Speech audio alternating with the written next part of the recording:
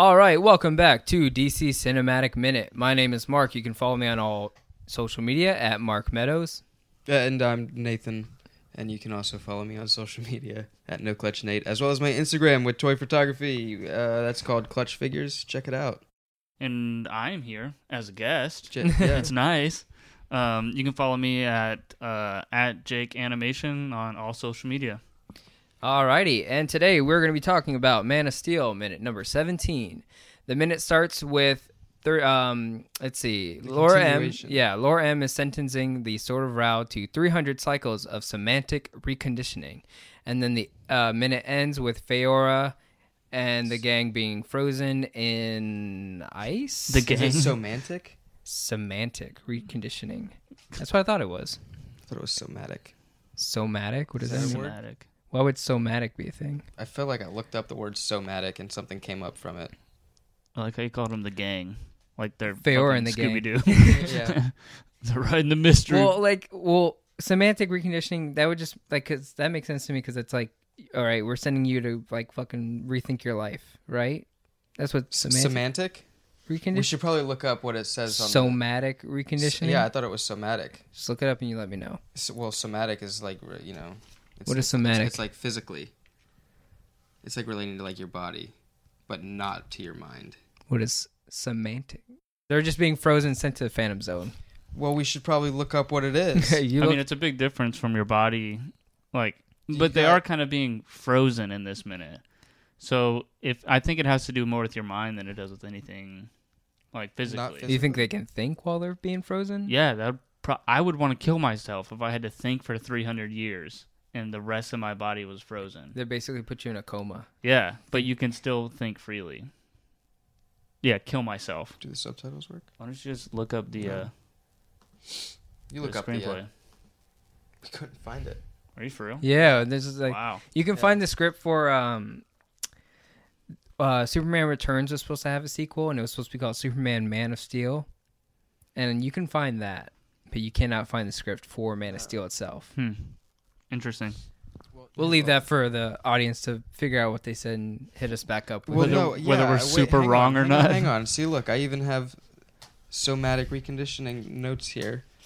That's that it went and it said that Kryptonians have to go through their placement process, and it's like their version of jail.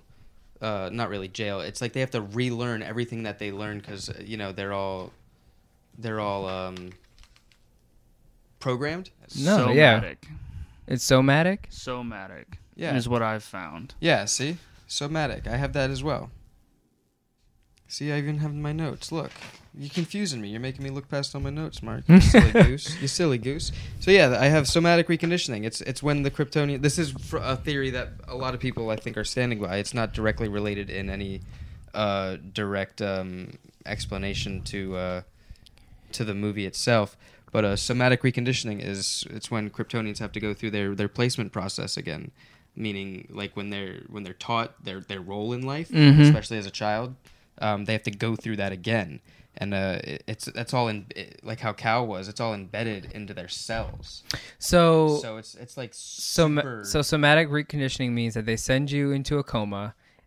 and Like like semi-unconsciousness. lobotomize your cells and entire body. And They like, reprogram Yeah. subliminal teaching methods. Yeah, absolutely. See, that's what I got right there, and it takes out all like the deviant behavior, like anything that's causing you to Basically to what betray General or Zod be is mad. doing right now. Yeah, exactly. So it's like you need to go relearn everything that you're supposed to do. You're Oh, supposed I to be get our it. military general. It's just a really big timeout.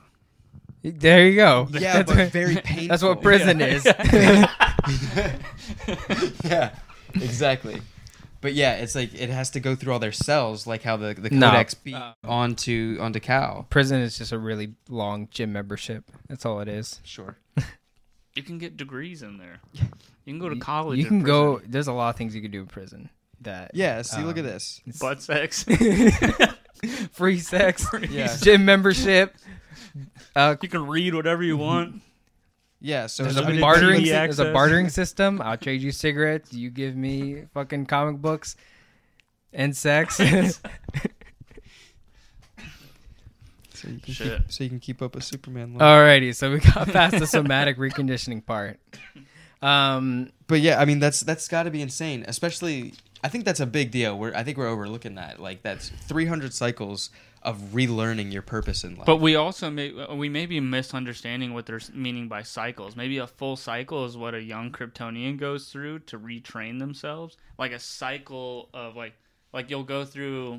So you have to relearn how to be a better person 300 you times. Go through puberty. Yeah, you have to relearn how to go be a better person. Exactly what you said. 300 times. Separate times. Yeah, it's like writing 300 lines of "I will not steal cigarettes. candy." But like cigarettes. Cigarettes. But yeah, I think that's probably what they contextually that having that like you're basically going to a class, the same class 300 times. Yeah. Jinx. Coke. So we talked about like how we weren't sure if this. Well, when people watch the film, they're not sure like if this is all taking place in the same day or whatnot. We talked about that in the last minute. Here we see Lara Lor-Van in a new outfit, and basically what I assume is what she normally wears every day as a noble class, Kryptonian. And so when I first saw this, I did not know that was her for the longest time until, Zod comes up and he says something to her. She just looks different. It looks totally different. With the hat and everything. Mm-hmm. I also told Mike in our last week's minutes that she's the first actress to both be in a DC film or in the DC universe and the Marvel universe. She's the first actress because she also plays Wilson Fisk's love interest from Daredevil. You saw that show? Yeah, that show is rad. Yeah, she's the artist lady. So that's cool. But yeah, she looks. I'm guessing this is how she always looks, and I didn't know that was her. Like, she doesn't even look. Even the face looks different. Yeah, it looks like a totally different actress almost. Which I'm not sure if is a good thing or a bad thing because her husband has just been killed. Yeah, by this person. She's staring him into the face. And she also knows that it was all for nothing because, she already knows they're going to die anyway. So maybe she's just only thinking of her son. But, yeah, she's also got to stare at the guy friend that killed her husband. Like, there's a lot going on mentally in her mind right now. Yeah, absolutely. I'm trying to think, like, what is the big... What's really going on in her head? Like, if there was something she was focused on, she could not be here. Like, she's there, but like her mind is elsewhere, and maybe she is just kind of worrying about where Kal-El is at the moment.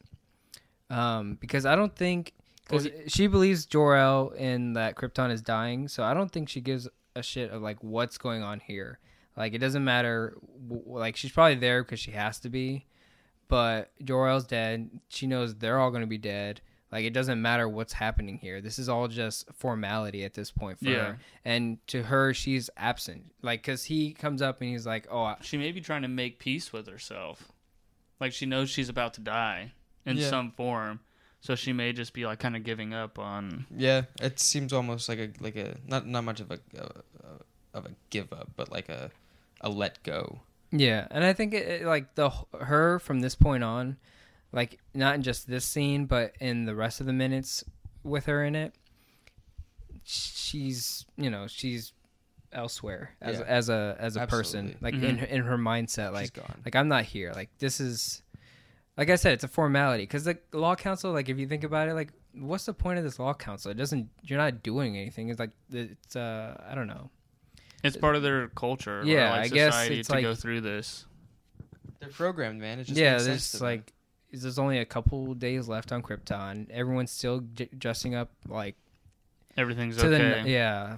Formality. Like, we're gonna send you to the Phantom Zone. Like, she's like, I think she in her mind is like, it doesn't matter. Like, like it's over. Like, all I'm worried about now is making sure that Cal gets to, So why aren't they evacuating at this point? Because they don't believe. No one believe him. Yeah, no one believes that Krypton is dying. That's not evident in the movie at all. Yeah, none of them think that the planet is dying. The only one with that theory is Jor-El, and the only two people that believe that is Zod and Lara Lor-Van. And I think the Sword of Ra just believes anything Zod says. Yeah. So they're just fighting to die. Yeah. Interesting. Which again, if we're not sure what Zod's plan would have been had he gotten the Codex. Like, once he got it, does he stay on Krypton? Does he try to leave Krypton with it? I don't think we know if he thought that far. He might have just thought, like, I just need control of the Codex. He seems like a very think second to action. Yeah. Like, let me just do what I think is right now, and then I'll think about it later. Yeah. Yeah. Because I think if he had gotten the Codex, he would have stayed on Krypton, and it would have blown up anyways. Mm-hmm. So... so we see a lot about Zod here. I don't know if you guys had any notes on Zod particularly that you want to talk about. I mean, I got I figured I got a lot too. I mean, we see a lot, a clear view of his actual followers at this point. It's the entire Sword of Ra. His, and that's the 5 people that are being like iced up. There's I think there's 10 members of the Sword of his following, but I think we only. We can name just like a few of them, which is there's Joxer, there's the big Namek. one here that they showcased. Like, I mean, last time we talked about Toran, who is behind Feora, and that's Zod's like right hand man. That's like his. So Feora is the sub commander, and Toran is like the commander. So like by rank, it would go General Zod, Commander Toran, and then sub commander Feora. But then we see. One of my favorite of the Sword of Ra, and it's this big dude. His name is Namek, and he's not played by an actor. He's completely CGI, and he's this massive dude. He's a genetically altered Kryptonian, like by experimentation, and so he can't speak. He doesn't have the ability to speak the language. And they fused his DNA with that of a Rondor, which we see in the beginning of Man of Steel. With it's like that cow with the tortoise shell. Oh yeah. So they took DNA from that beast and put it into his genes, and like so his phenotype has part Rondor to it. That's why he's such a big dude and he's so brutish, and that's probably why he doesn't speak. So he's pretty much a mutation. He's compared to Non from Superman 2. From Zod's original gang. Non was like a mindless zombie brute, and he was actually kind of like that. I mean, he's mocapped, believe it or not. Like all of his scenes as an actor in a motion capture suit. Yeah. On a like what's called a volume. So it's like a sound stage for motion capture. Inside where all the cameras point is called a volume, and these people get in these really skin tight suits with little reflective balls. Yeah, basically, they're like the balls. Yeah. And they act out pretty much any fight scene in this movie is mocapped. Actually, every fight scene in Man of Steel is motion capture. I can see that. And they would go right to like the punch. Or something like so they'll go straight from like throwing a punch, and the frame after that they'll blend from live action to motion capture, basically 3D animating. Which actually, I mean, the models. Like the 3D models and textures that they use in this movie are amazing. And just the fighting in general is actually amazing. Very fascinating to watch, motion capture wise too. Yeah. So I'm trying to think of like the Battle of Smallville. I don't want to get too off topic, but the Battle of Smallville, they do the motion capture for the fight choreography, and then kind of in post, do they make it so that they kind of move the characters, like the choreography of them fighting, but then like because they also have like super speed, they like have to like move that person like 50 feet as they're punching something.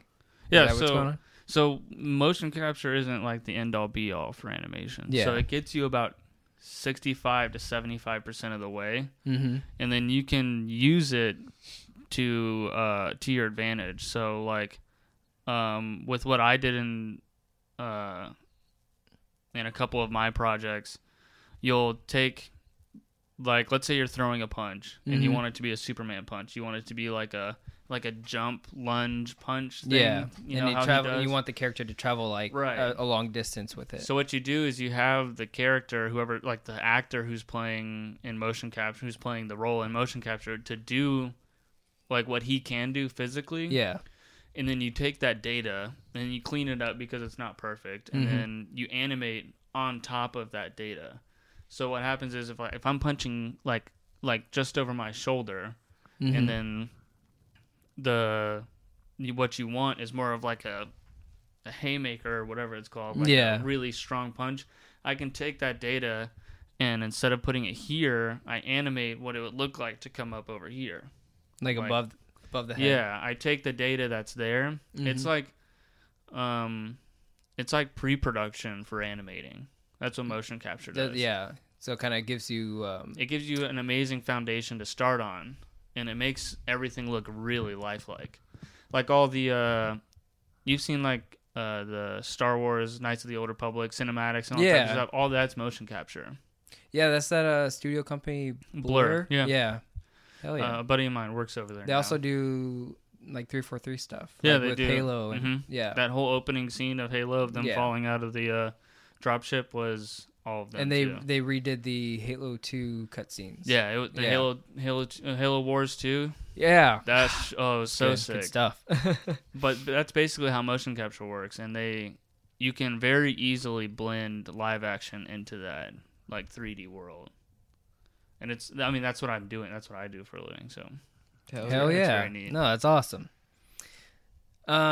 We do see the Sapphire Guards here soon after. Yeah. After Zod kind of goes a little unhinged for a couple seconds, but he's subdued by the Sapphire Guards, which I thought looked pretty cool. Yeah. And who are the Sapphire Guards? Those are those green guys in the armor. Basically, like they're the ceremonial guards. They're like your shock troopers or like Star Wars. Yeah.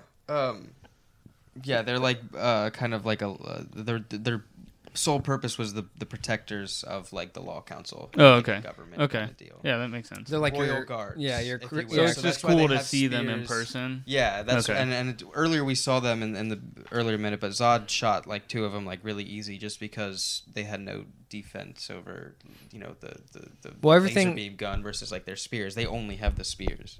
Well, I just figured because it was an ambush into the council in the earlier part of the film, so they didn't really have a chance to defend. Well, what were they gonna do? Those guys have distance. I mean, the element of surprise too. Yeah, like, they probably have the element of surprise. But either way, they look really cool. Like, this is. I gotta say, this is my favorite minute. This is my favorite scene of this entire movie. And is this minute right here? Yeah, and it's all because of Michael Shannon's performance and just the lines that he's given. Like my notes are riddled with it. Yeah, I think there's a lot of. I think this is one of the. There's a few climaxes to this movie, but this is definitely one of them, especially the one on Krypton. Like this is. No, this is definitely a high point of the film. But I think Michael Shannon as an actor really gives Zod a lot of substance. Yeah, as a character, like the way Jacob was, how we've been talking about Zod in these few minutes, like everything that Michael Shannon does for Zod, like makes you feel like this guy's unhinged. He's psychotic and just super driven. To the point of he's blind everywhere else. Yeah. And I think this minute's actually, I agree with Nate, out of all the minutes that I have, out of all like the 5 minutes that we're talking about, this is by far the best. Mm-hmm. One, because he says, "I will find him." Yeah. He basically yells it. Like very emotionally. He's repeating it. And he repeats it, yeah. Yeah, and repetition. What's funny is that's the whole plot to this movie. Mm-hmm. Yeah. That line is the whole reason that he's here and that the rest of the movie exists. Yep. Lois Lane as well. And then Lois Lane is trying I'll to find him. Yeah. Mm-hmm. Yeah. I think it's fascinating also to see, like, when he yells, he doesn't blink either. No. He's just so determined. Crazy. And I think, what's his name? Michael Shannon? Michael Shannon. Yeah. I've seen him in a couple of other indie movies.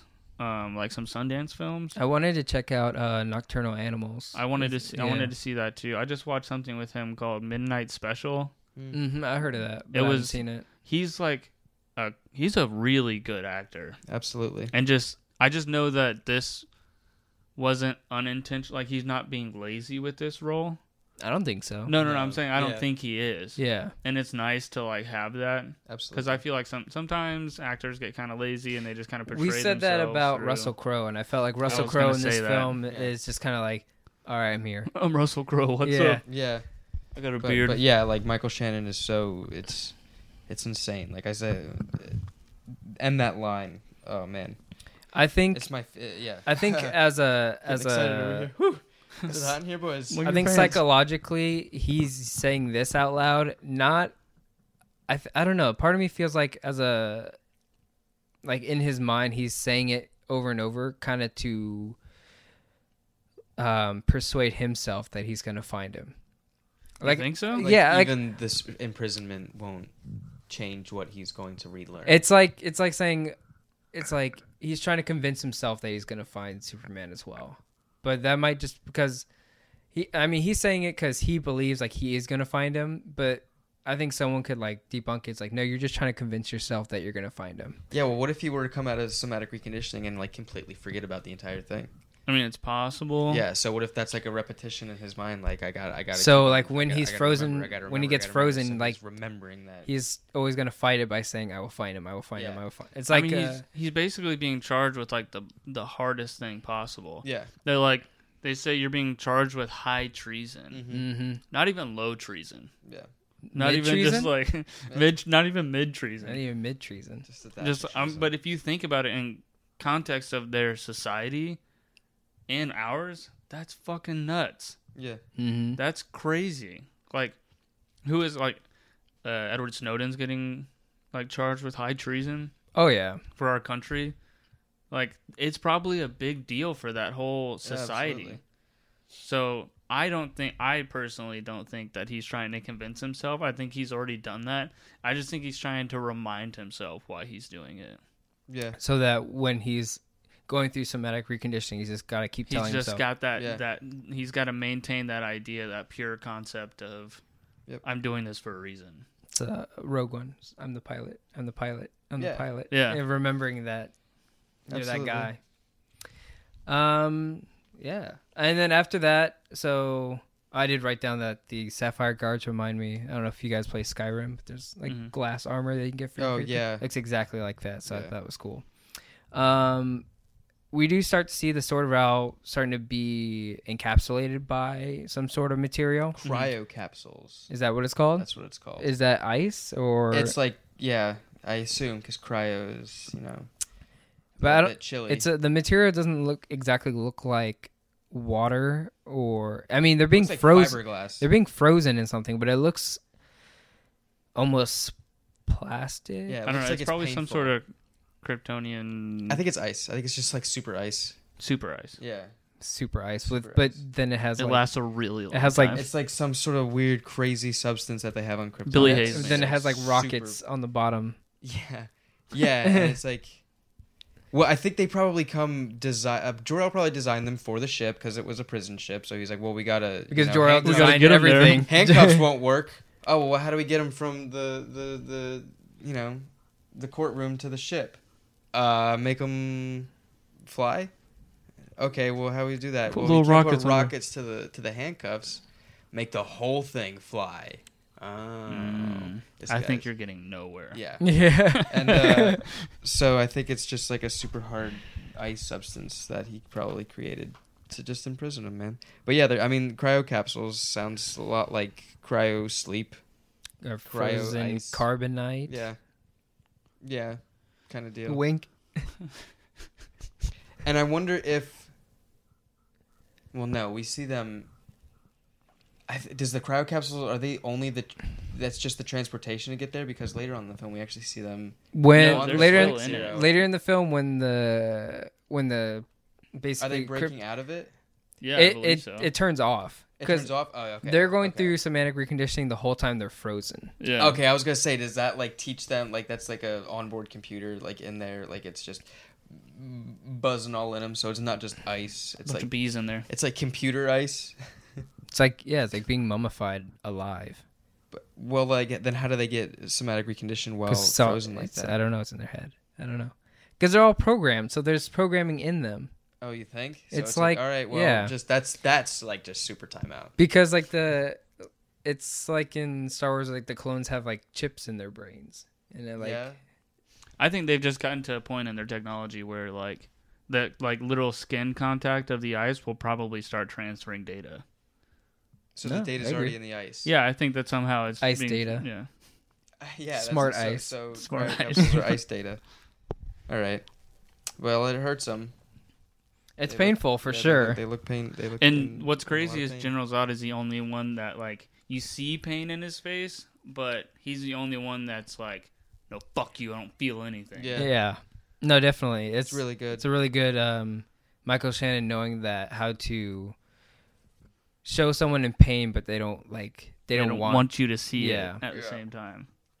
Like everyone else, he's freaking like out. the ice gets through to everyone. Like they're all trying to be hard asses, and they're all like, I'm cool, and then they're like, oh fuck, and they're like, this is the worst thing ever. And then even Zod is just like, at the last moment he like shows a little bit of pain. Still staring like at them, still not blinking. Yeah, it's his staring is just intense. So, I mean, that's all I got for this minute. Is there anything that you guys? Oh man, I mean, there's a lot. Just like Nate's got a paragraph over here. I mean, just like the music through it. Oh all. Yeah, it's just so. I think so fitting. This is where we start to hear like. That's why it's my favorite scene of the movie. Well, you guys know that everything about it works. The guys in the back aren't real, right? Yeah, like it, but it's just so put together so well, and it just this point at this is what sold me for the movie. Yeah, like this was it, and Michael Shannon just constantly shows me Zod's determination. It's just beautiful. I think in my notes earlier I say that if you were to give me a movie in Krypton about General Zod and what's his name? Not Kal-El's dad. Jor-El. Like that dynamic in that world, written by Jonathan Nolan. Like, yeah, you got a movie for me. I would just like to see a movie on Krypton before this. I would like it not. I would like it as a novel, like not a graphic novel, just a straight up book. Like I want, because then they can really get into their minds of Jor-El and General Zod, and I would like to see that. I would love that to not be a movie, but to be a book rather, so that they don't have to feel restrained in what they show. Yeah. They can just, because I think that's a pitfall of most film and television stuff, is that there's time constraints on things. But there doesn't have to be. Yeah, there doesn't have to be. And I think there's a show out there called The OA, and they don't hold themselves to a time strain. So sometimes an episode can be 70 minutes, sometimes it can be 30 minutes. I finished that, by the And way. and that's when you're allowed to just do a movie or show as long as it needs to be to tell the story the best that you can, or the way you want to. Because it's like you don't tell an author that they can only write 50 pages for a chapter. Like no one does that. They're just like, you write it, like we'll take out what doesn't work and you make it a solid book, and if it turns out to be 300 pages or if it turns out to be 1,000 pages, it's a good story. Well, it's like Tarantino did Hateful Eight on Christmas Day. And I saw it with Mike, your previous guest, and in the movie, that cut is over 3.5 hours long.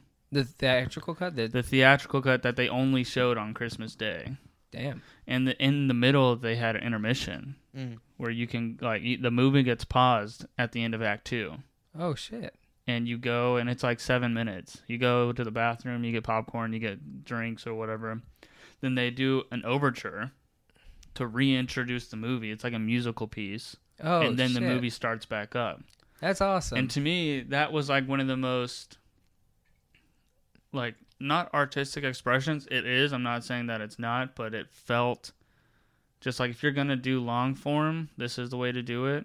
And that we shouldn't be bound by a 2-hour mark for the movies because people like start shifting in their chairs or whatever. Like, there's ways to go around it. And I just think people get really scared. And you mentioned the OA where I've seen that whole season. There's a 32-minute episode. Yeah. And then there's an 1.5-hour episode. It's just whatever it takes to tell the story you want the right way.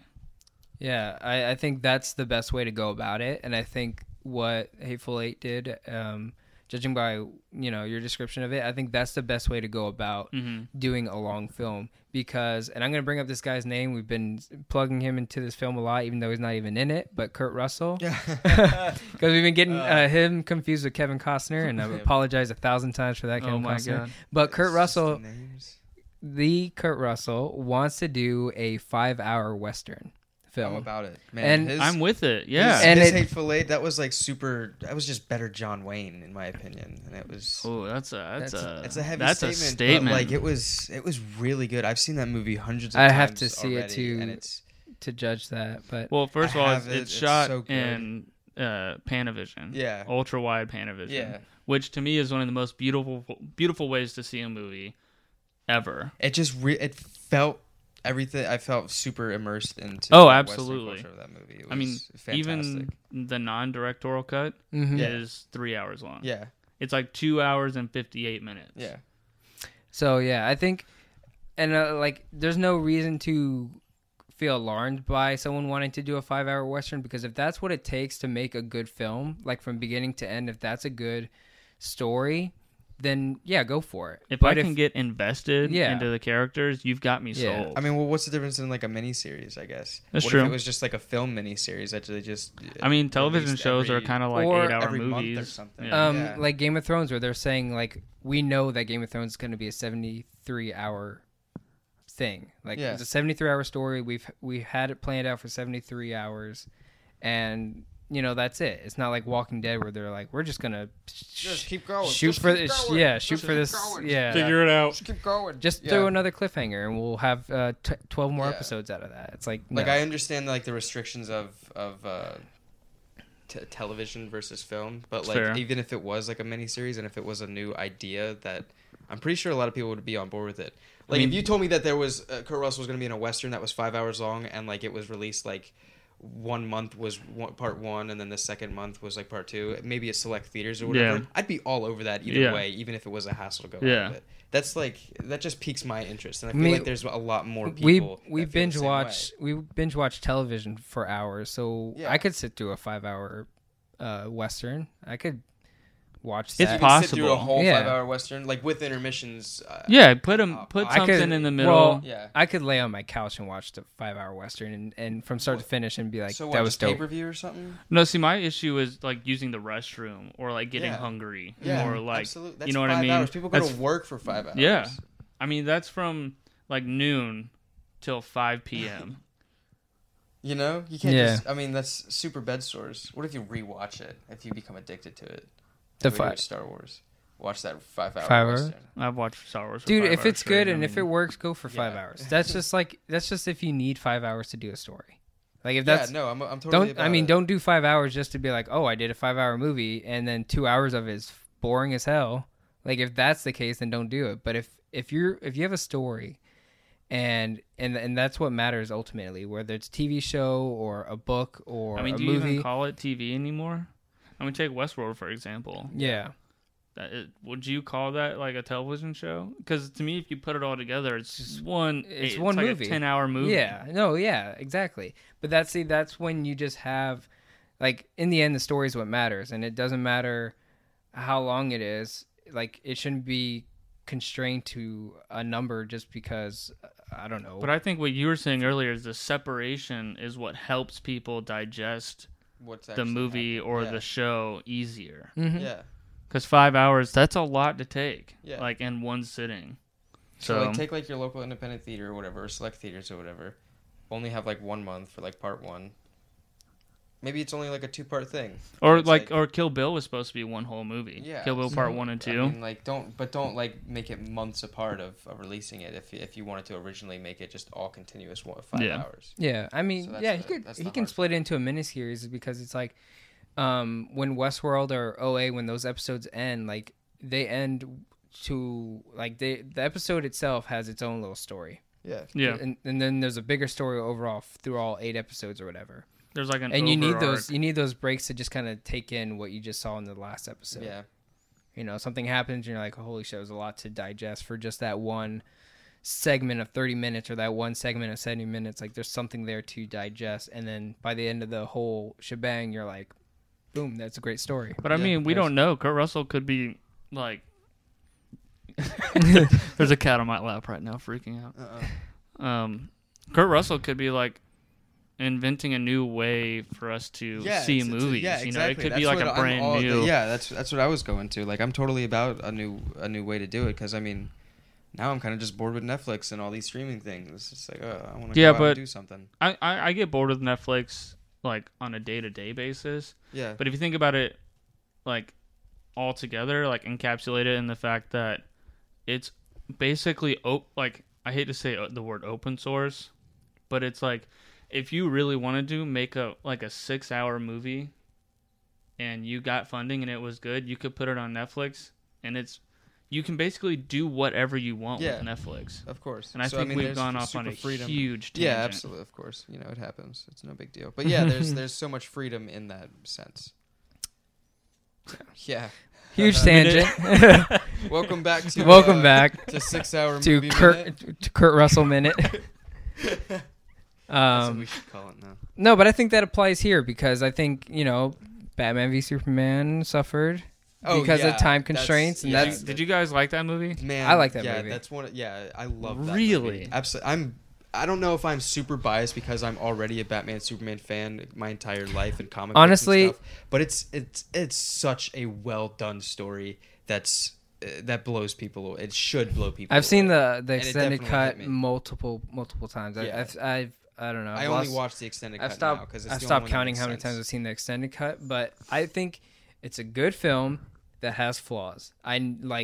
First thing, you got to admit there's flaws. Absolutely. But so does... Once you get past, there's some fucked up things, too. There's a lot of... honestly, in my opinion, I think the one comic book superhero film adaptation that is probably the highest caliber, like, in regards to film, is Captain America Winter Soldier. Yeah, I agree completely. Like, that is the epitome of comic book film adaptation for a superhero. Yeah. I like Batman v Superman a lot, but I know it has flaws, but a lot of them do. I'd say another good one but it's probably just more campy is Spider-Man 2 with Tobey Maguire and Dr. Octopus. I think can't give you that. I think that's a solid film. But I'm not saying film caliber. I just think it's a really good film. But yeah, like it's the universe that they created. It was a story that they've told continuously from this movie and on, how they both incorporated onto it.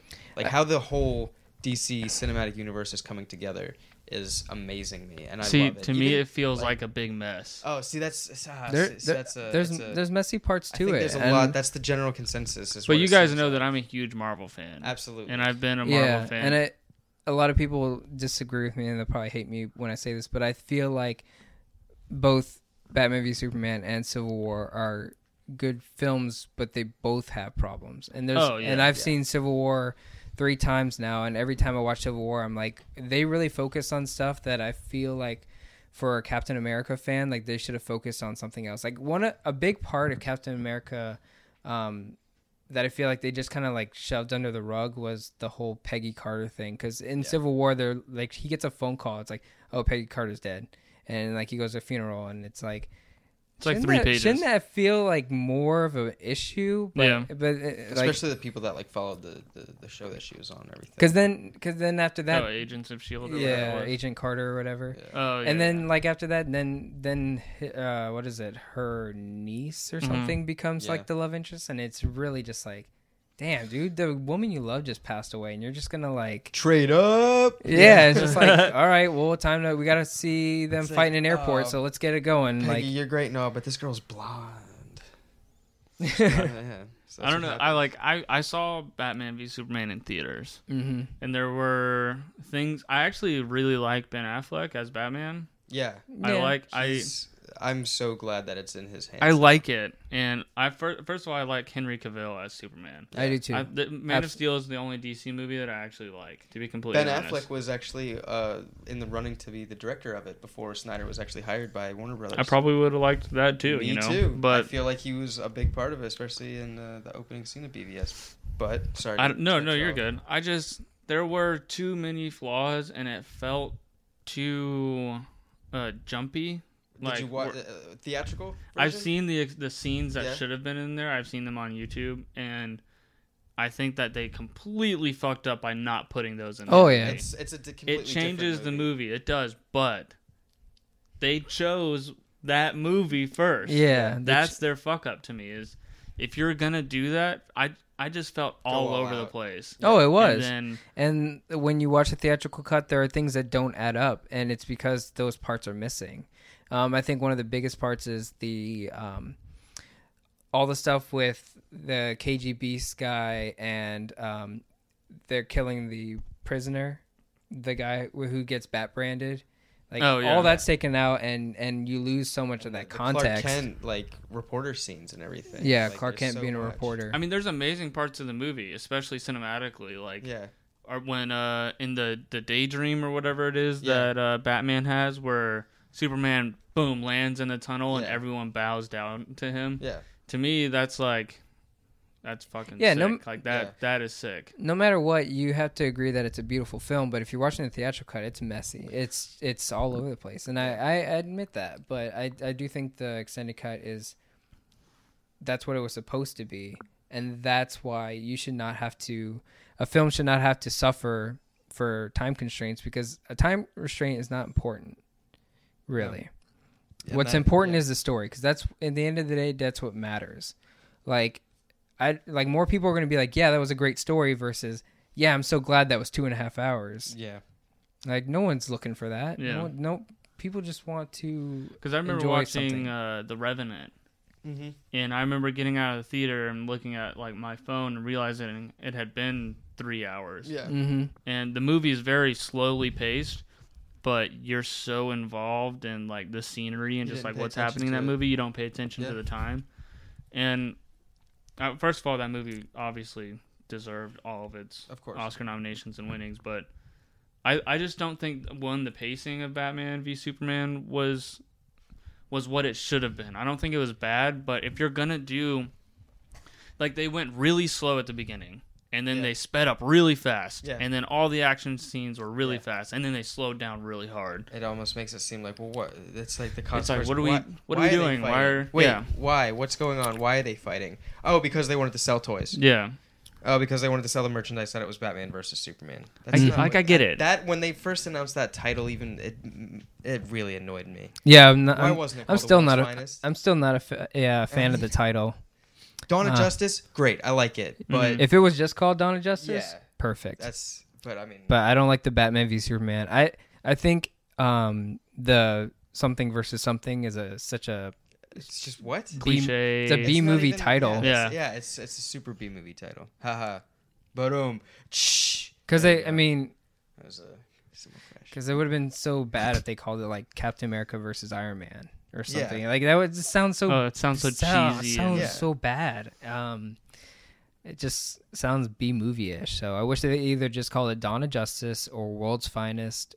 I would have been okay with just Dawn of Justice. Dawn of Justice would have been okay. World's Finest, I think, would have confused people who don't know anything about the DC universe, because they wouldn't know this is a Batman movie. Like, what's World's Dawn of Justice? Just kind of, it goes with the idea of Man Batman of Steel, Dawn of Justice, like that goes together. But let's not get too far off this minute. Circle back around. You can spend as much time as you want doing podcasts as well as movies. I really don't have anything else for this. No, that's it, man. I was done a long time ago. All right, so apologize for the huge segue, but I hope you guys will enjoy every minute of that, because I think it's good content. It was good, yeah. We're going to go ahead and wrap up this minute. If you love what you hear, don't forget to rate, subscribe, do all that jazz. You can follow us on all social media at DC EU Minute. So yeah, go ahead and check us out. We're going to go ahead and wrap up here, and we'll catch you guys on the next one here on DC Cinematic Minute.